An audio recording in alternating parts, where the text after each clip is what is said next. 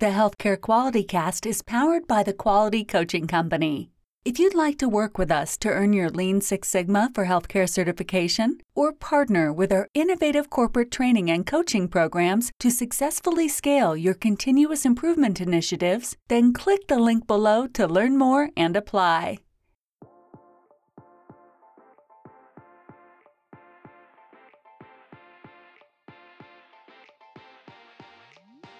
Hey, quality people, welcome to the Healthcare Quality Cast. I'm your host, Jarvis Gray, and in this podcast, we spotlight today's most exciting and inspiring industry leaders. We dive deep into the career journeys of these leaders that work daily to improve quality, safety, and service outcomes for their patients, their family members, and their communities at large. Our mission is to provide motivation and direction to our listeners, encouraging you all to continue your efforts in improving the overall quality of healthcare. Now, let's meet today's quality guests.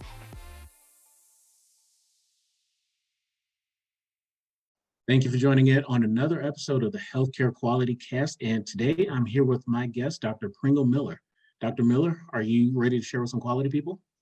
I am ready. Let's do it. All right, perfect. Well, Dr. Miller, we would love to start every show with positive affirmations just to get our momentum going. So I would love if you could please share with us your favorite leadership quote or leadership mindset, but tell us why it appeals to you and how do you apply it on a daily basis? Well, when I was thinking about that, I came up with James Baldwin's quote that has resonated with me a lot recently, which is, not everything that is faced can be changed, but nothing can be changed until it is faced. And I'm working in a space right now where I think a lot of people aren't aware of some of the injustices that happen to physicians and surgeons in the healthcare workplace. And so I obviously relate to that quote for the reason that we can't face something that we don't see. And I think that advocates like me have to make this problem seen before we can fix it. But yeah, no, I was just sharing quickly. I will say when I had the opportunity to connect with you on LinkedIn, those were some of the aspects of your work and your profile specifically that stood out to me was the work that you're getting into. So I love to kind of, turn that over into our next question, where I would love if you could share with our quality, our quality people, our audience, just a quick overview of all the great things that you're doing. Share with us, please, your current role, professional background, and definitely what led you into this career path. Sure. So my background professionally is that I am a surgeon. I'm a general surgeon, board certified, and more recently decided to supplement my surgical skills with hospice and palliative medicine expertise. So did a fellowship in that subspecialty of medicine. So I sort of bridged the gap between being a surgeon and a physician, but mostly grew up in a surgical environment within medicine as a profession.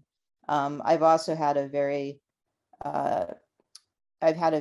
dedicated interest in clinical medical ethics because I think personhood and autonomy and self-determination is so valuable just in our lives in general, but certainly as it relates to our healthcare and decisions that we make about our healthcare. So I did a fellowship in clinical medical ethics as well, and have been trying to integrate those different clinical skills into sort of one practice, which is difficult because that doesn't really exist in our current healthcare environment. You're usually not a surgeon who does palliative work or somebody who does palliative work who's also a surgeon. So it's a little bit of thinking outside of the box and trying to create a integrated specialty that doesn't exist. But through my experiences as a clinician, primarily as a woman of color in surgery, there's been a lot of challenges that have come to bear and that I've processed over the years. And as I started to network with other women of color in surgery and women in medicine, I realized that my experiences weren't really unique, and that there was a bigger structural issue with respect to how vulnerable populations are treated within medicine and surgery. So that informed my current work, which is that I'm the founder and executive director of Physician Just Equity, which is a 501c3 organization that is founded to help empower and support clinicians, physicians, and surgeons in training or in practice through complex work conflicts that arise because of protected classes, so their characteristics, how they self-report, and or whether they're bringing issues of quality and injustice out into the open as whistleblowers. And that's what I've been doing for the last year plus. And it's sort of taken up more of my time, and my clinical work has become sort of less present in my life as I support clinicians who are going through conflicts. So it's not where I thought my career would end up, for sure. But what I've realized more recently is that all of the skills that I've learned over the years have definitely contributed to my success in this role, and I think have made it possible for me to understand how to do this work. And of course, I'm still learning, but I think that everything that came before definitely made a difference in terms of what I'm doing now. Fantastic. And Pringl, I love to give you the heads up. I'm going to go off script just a little bit here because, again, that's what really stood out to me when I connected and had a chance to review your profile, was the work that you're doing around equity and equitable practices for medical providers. Just to share really quickly for myself, over the last year now, I've had the opportunity to get involved with a number of projects, interestingly enough, connecting quality and process improvement in healthcare with diversity and other equitable practices for care. And so my eyes over the last year and a half have really been open to many of the practices. And for me, being a healthcare professional the last 15 years, just now seeing the world differently.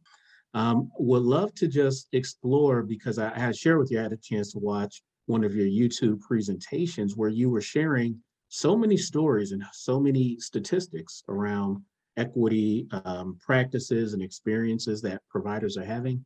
I know I'm just kind of throwing you on the spot with that, but just would love if you could share with our audience. I mean, what's the reality of diversity and equity from a provider's point of view, and what are just some of the realities that people are facing, but we're maybe not all that cognizant of?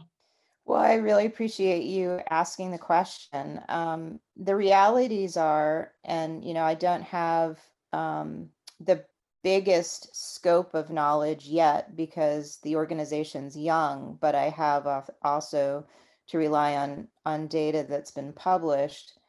But women and underrepresented folks within medicine and surgery seem to be more vulnerable as it relates to issues of harassment, discrimination, and retaliation.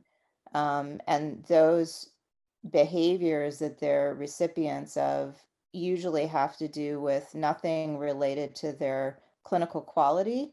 So, nothing related to how they do their job in terms of outcomes, but it does have something to do with how they do their job in terms of advocating, a lot of times for patients, and for bringing deficiencies within structures and systems to leadership's attention, which seems to not always be received very well.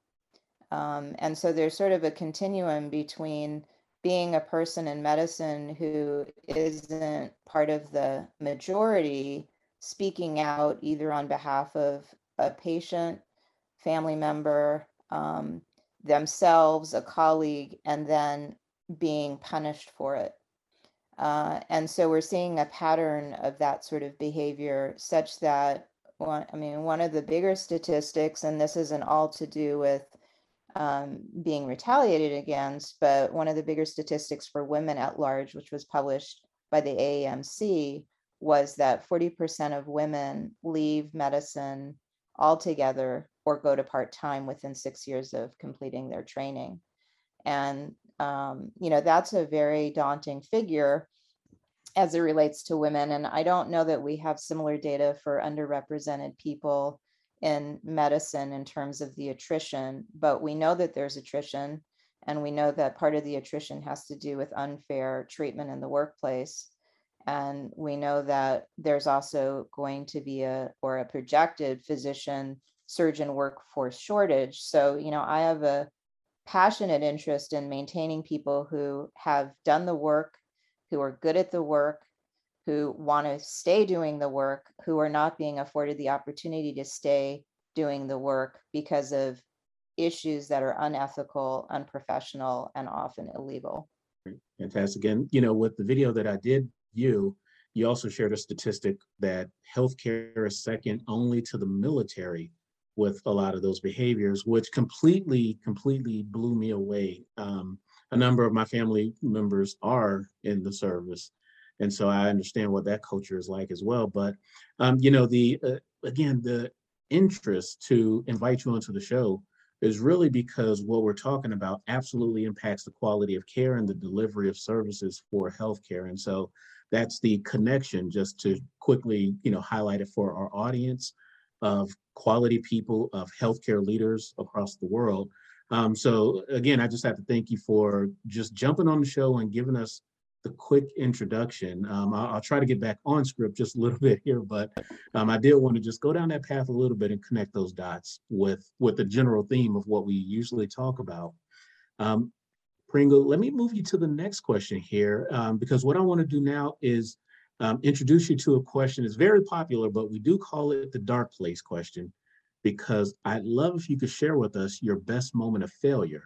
I'd love if you could just take us through that moment, tell us a story, but most importantly, tell us the major lessons learned from that moment. Right. Well, I would say that there are a lot of lessons of failure, but when I thought about this question, it brought me to the failures of losing my job multiple times as a result of the factors that we just talked about. And the internalization of, what is it about me that failed, that wasn't able to stay functional and successful, thriving in the workplace cultures that I've been working in. And I think that as I think about it more, what I would say to others, who might be suffering in the same circumstance of not really fitting in or being told they're not a good fit, is that it's important to understand the culture. It's important to engage in proactive communication with people in your surroundings and leadership, your supervisors, and so forth, to try to make sure that everybody's being understood, and that the things that one says and the things that one does is understood in the best light, and that people aren't casting a bad light on the things that you bring to the table. And I think that there's a lot of misunderstanding. There's a lot of not being given the benefit of the doubt. And so the messaging for me has been to really try to get into the communication in a way that things are not left up for faulty interpretation, but that the intentions are known, and that it's a transparent communication reciprocally, and that there's trust and respect reciprocally, but also to understand that not every environment is going to be successful for every person, and to be able to, again, getting back to the sort of self-determining idea that I said earlier, it's important for people to realize that some environments are just not going to be supportive of your authentic self, and that it's better to part ways amicably before it gets to a situation where it's not a good separation.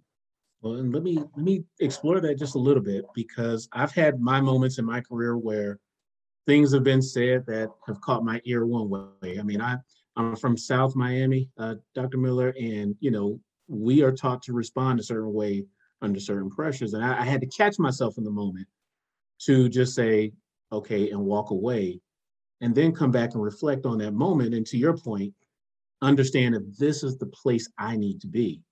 And then when I made that separation, actually thanked a lot of the people who I had those conflicts with, to say, hey, thank you for this. You helped me figure out this wasn't the right fit for me. Just curious to ask for yourself. I mean, how did you find yourself reflecting? And I'm asking that again for our audience, if they ever find themselves in any of these types of conversations or circumstances where it feels like they're getting dumped on in a very unjust way. Any advice, just how do you take a pause in that moment and step back and just kind of, reflect and handle it in the most professional way? Yeah, I mean, I think what you said is really important, that you don't really want to go into conversations hot, and you want to give yourself time to think about what really went down. And if you understand the meaning of what went down. But then I think there's room to circle back around and get clarity with respect to the interaction and with respect to the context and the culture of where you're working, so that it's really clear to you whether the cultural values that you're working in really align with your own values. And I think one of the things that I was naive about is thinking that every institutional culture was a culture that I would be comfortable in, and one that I would want to be a part of. And, sometimes we don't have a lot of leeway in whether we can come and go from places, because most of us rely on a paycheck.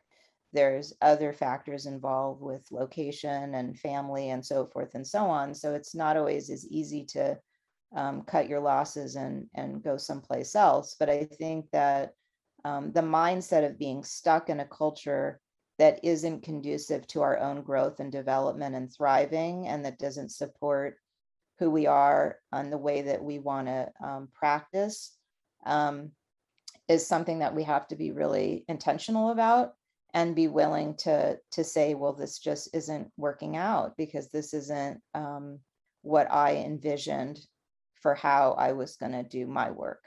No, very fair. And I can say on my end, I was fortunate during those times to be just in a position, between myself and my wife, where I could walk away. Now it would be tougher. I have two young kids, and, especially pandemics and every other consideration going on in the world. It would be tougher. But, the big call out for our audience is, when you find yourself in those tough positions, I mean, just think two steps ahead and try to take that moment to stop before you say the wrong thing that, surfaces any other stereotypes or any other biases that may already be against you. So it's a tough spot. And unfortunately, it's one of those spots we're still trying to figure out how to. But no, Pringle, thank you so much for that reflection. I want to dig us up out of the dark place, get to a more funner, productive conversation with you this evening.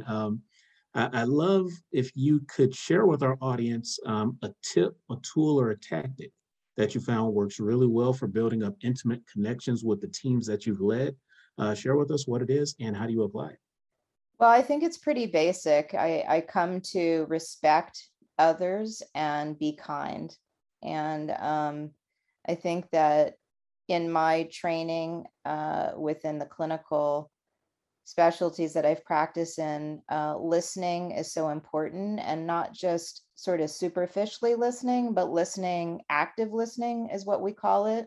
Listening with the intention of really trying to understand what somebody is saying, not just the words, but the meaning. And I found that to be incredibly helpful right now with the work that I'm doing with peers that are really suffering in their workplace injustices. That, as I said earlier, it's just, I think that the universe works in mysterious ways. And I found myself using so many of the communication skills that I learned in clinical medicine in this new work that I'm doing, and respecting people, listening to people, trying to align with people on what is important to them and what makes their life meaningful, is super important, because that's where you make the connection with people, and that's how you can kind of move together as a group, as a collective. And PJE, Physician Just Equity, we call it PJE. I think that I'm gratified by seeing people come together in solidarity with a culture that we're cultivating within the organization. We just had our monthly meeting this afternoon, and there were people who were reflecting on being very happy to be involved with the organization because of the culture that's being. Again, I'll one up your listening just a little bit because again, with the research that I've started doing on you and preparing for our conversation tonight, I will have to add storytelling. I get the feeling on top of listening, you are just a serious storyteller, and that's hopefully it's adding to some of the success. But just the few things I've seen, you've told stories that have just fully captured my attention personally. And so I don't know if that's intentional or not, Pringle, but just want to put that one on your under your belt as well as officially. Well, I appreciate you saying that because, we are all stories. And I think the human connection really has to do with the intimacy of the things that we all experience and what we learn from what we experience. And, in PJE, we're very interested in harnessing our collective wisdom, which comes from our individual stories and our experiences, to pay it forward to other people so that we can try to empower other people to maybe not make the same mistakes and to not have the same things happen to them in their careers that can really derail their trajectories in a negative way. And so you're right. I mean, we are a collection of stories in the collective of PJE, and we're accumulating more stories from the peers that we support. And actually, I'm glad you brought this up because those stories will in time be published, hopefully, in various journals and otherwise, so that other people can become more aware, as we talked about earlier, of what people are experiencing. Because right now, I think it's just not really that known. Fair enough. Well, like I said, that's again just another one of those things that caught my attention and you know gave me the courage at least to reach out and invite you on. So so well done, very well done. Let me move you to the next question where I would love if you could take us on one of the best aha moments that you've had as a healthcare leader. But again, share with us the moment, how did it come or strike you? And definitely if you're able to turn it into a personal or a professional success. Yeah.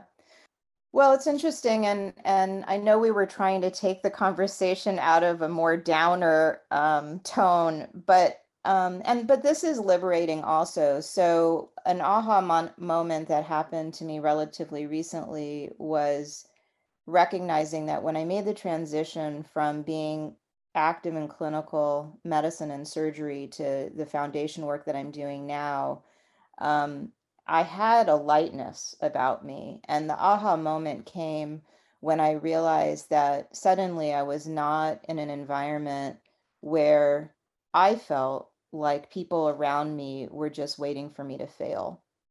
And I think it kind of gets back to this idea of, being an underrepresented person in a surgical space where the stereotype threat is so overwhelming that people don't expect you to be successful, and so therefore the sort of the opposite of that is that people expect you to fail. And so I was just functioning over the last 20 years in this state of a cloud over my head with a heavy weight, just feeling like people were waiting for me to fail. And when I got out of that space to the degree that I was, in it full time, and more so to the space that I'm in now, where people like you are approaching me and saying, I want to know more about you. I want to know more about the work that you're doing. I really appreciate that you're investing your time and energy into something that seems, really important and meaningful. The aha moment was, I don't have to feel like people are just waiting for me to fail anymore. I can seize the moment in this new space where people are giving me a platform, like you're giving me a platform on your podcast, where people are asking me to speak because they want to hear what I have to say. So I'm very grateful that I've transitioned into a new place where I don't have to walk around with that cloud over my head anymore. And I just feel bad that it took so long to get to that aha moment. And I hope that other people realize that, they need to be able to express their brilliance without feeling the gloom and the doom that many of us feel when we walk into the doors of our workplaces. And obviously, today, not everybody is walking into a workplace because so many of us are still working remotely. But the metaphor is still, has realistic meaning, which is that if you're not being allowed to shine and to thrive, there's something wrong with your workplace environment. I can't even tell you how much that resonates with me personally. Pringle, for the last few years, I've been working to build up my own business, and only until recently just started to kind of catch my stride, where I'm getting really clear with what I want to do, how I want to serve the industry, my potential clients. But I was just talking with a physician friend of mine a few days ago, who's also in the process of. Hi. I am so sorry. I think my entire internet just decided to reboot on me. That's okay. I wasn't sure whether I should get out and get back in or what to do, but I'm glad you're back. So that's good. Right, perfect. So I know I was in the middle of just this absolute thought about how your last message connected so well.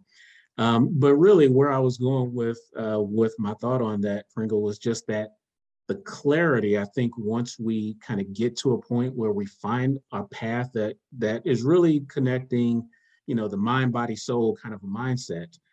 That's what I'm personally going through now, and it sounds like that's the journey you're going through. But to your other point, was like, I wish I had done this sooner. Or I wish I found it sooner, but you almost have to go through everything you go through to see what you're finally able to see. So it's just this weird, conundrum of the universe. But yeah, what you said just completely resonated with me. So wanted to connect that dot or highlight that a little.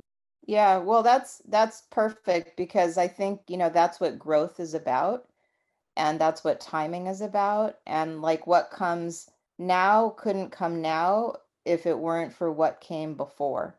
Right. And so, I have had reflections recently about how intriguing it is in hindsight to think that this might have been my destiny all along, and I never really saw it, but I wouldn't have seen it. But it kind of makes total sense in a lot of ways that I couldn't do what I'm doing now if I hadn't done what I did before. And not that what I did before wasn't important, it just sort of wasn't the end game, even though I thought it was.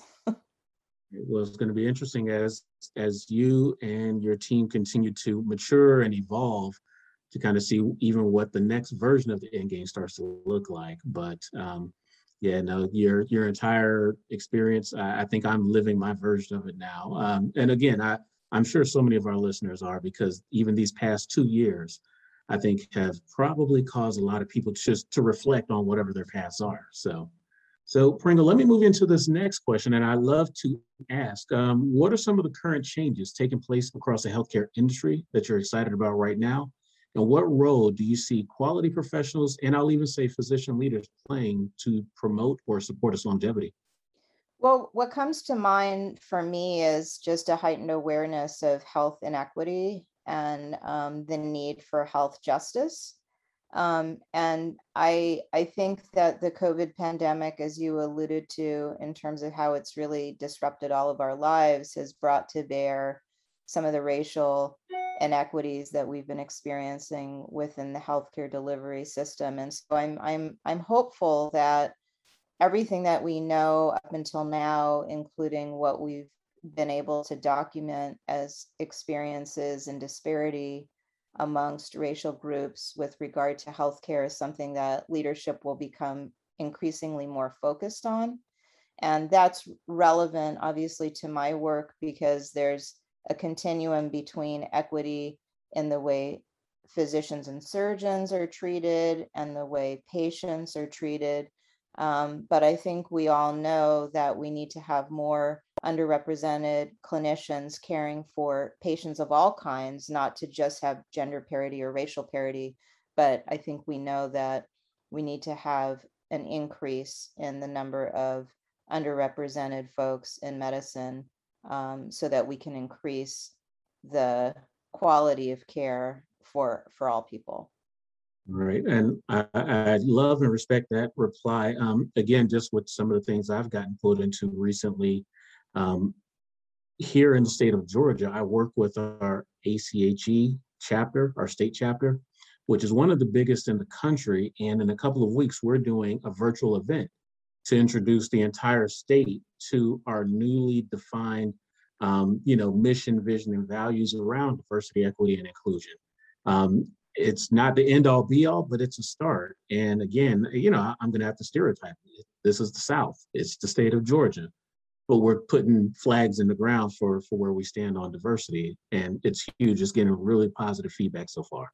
So that's awesome. Yeah. Perfect. And let me jump on this one too, just very similar, but how can the healthcare industry itself become a more attractive place for ambitious, again, not just quality professionals, which is a huge focus with our show, but even if it extends into administrative leaders or physician leaders, but to get them to come in and start and grow their careers and hopefully stay longer than 6 years, like you shared earlier. Well, I mean, it gets back to inclusivity and being able to appreciate individuals for their individuality. And I think that corporate medicine has taken the art of medicine to a place that is very distasteful for a lot of humanitarian type clinicians. I think that the fact that burnout is out of the roof, off the roof, is indicative of the fact that clinicians of all kinds are feeling undervalued and depersonalized and being treated as widgets, just crossing off the box of who needs to take call, who needs to staff a clinic. And these are the sorts of things that we need to pay serious attention to maintain health and wellness within the clinician workforce, and to have people want to be there. Um, I think, it's not insignificant that the way that clinicians are treated, and I mean, when I say clinicians, I'm talking about physicians and surgeons, even though that term, other non-doctor clinicians, but the way that the benefit burden ratio right now is skewed in such a way that the return on the investment is fading. And I'm not even just talking about when you're being mistreated. I'm just talking about baseline um, devaluation, because you're no longer thought of as a professional, but you're thought of as someone who's just going to rack up billing codes for reimbursements to keep the clinic or the hospital solvent. And that kind of mentality is leading to our profession's demise. All right. And, that one again, I think is going to hit very close to home with the audience of, professionals that do plug into this show, because we are a part of, the groups that are setting productivity standards and financial analysis and so forth. But humanizing, it's not that it's not important, but we have to do it in a way that respects all disciplines so that everybody feels the value of what they're contributing. So I think that's going to carry very far. Pringle, I know we're going to run short on time, but I'd love to just jump on maybe 2 or 3 of these rapid fire questions to close us out. So this is what I like to call our 2-minute drill, kind of a throwback to my old football days. But are you ready to rock and roll with? I hope I can keep pace with you. I'll try. All right, Pringle, this next question is something of a 2-parter where I love for you to first tell our quality people something about your current role that inspires you to do your best. Then also share with us, how do you inspire others within your organization? Well, my current role as Executive Director of Physician Just Equity inspires me to do my best, because it's really important that I lead by example. And so I think about leadership qualities that I would like to see in a leader, that I would respect, admire, and want to follow. So I think, being somebody that other people are looking up to as a leader, and somebody who is trying to organize within a group that is considered a foundation that's worth being involved with is a high honor, and I take it very seriously. And what was the second part of the question? How do you inspire others within your organization? Well, I think it relates to the same thing, which is to inspire through passion and trying to bring about change. I think, the motivation that I have to bring about change is something that's very aligned with everybody else in the organization.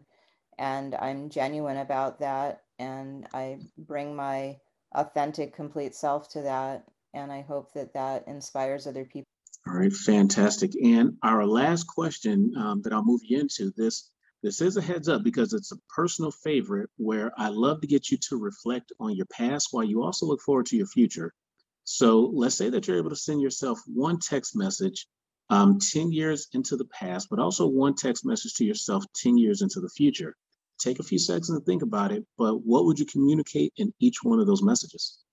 So the past one, I think, would have to do with it's not whether you win or lose, it's how you play the game, and to enjoy the journey as much as just the pivotal moments. And the future one would have to do with messaging myself that all of the challenges that I've been able to overcome and survive were worth it for the opportunity to grow and develop and change. And I hope, a more positive, productive way.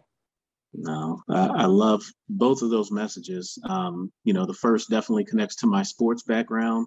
But even your second message, Pringle, I see so many providers, so many healthcare leaders are going to be bragging about you years from now because they're going to be standing on your shoulders in the work that you're leading, with your team through PJE.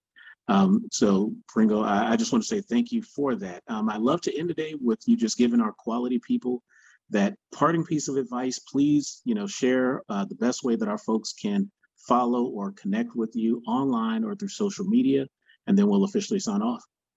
Well, thank you, Jarvis, again for this very special opportunity to talk with you and for your confidence in me to want to have me be a guest on your podcast. It's an honor. I think what I would impart to the listeners is that we would be delighted for people to reach out to us at our website, which is physicianjustequity.org. We would also be delighted to be followed on Twitter at EquityDocs.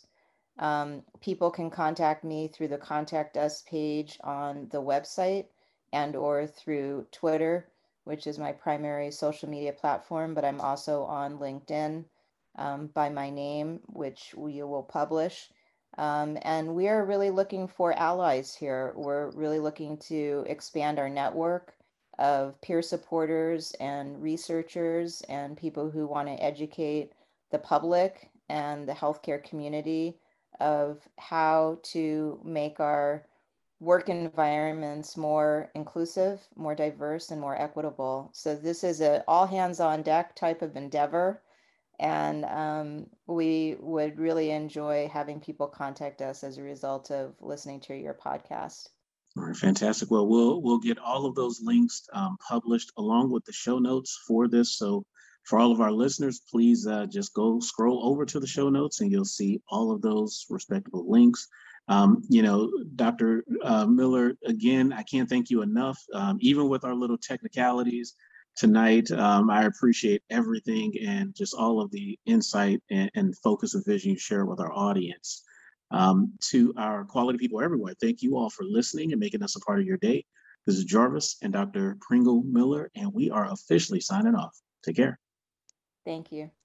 Quality people, thank you so much again for plugging in with today's episode. If you enjoyed it, please feel free to share it using the social media link posted in the notes below. I'd also be very grateful if you could subscribe, give us a rating, and also share feedback on what additional value we can bring to you through this podcast. That helps a lot with our show rankings and also with getting this great content out to healthcare leaders around the world.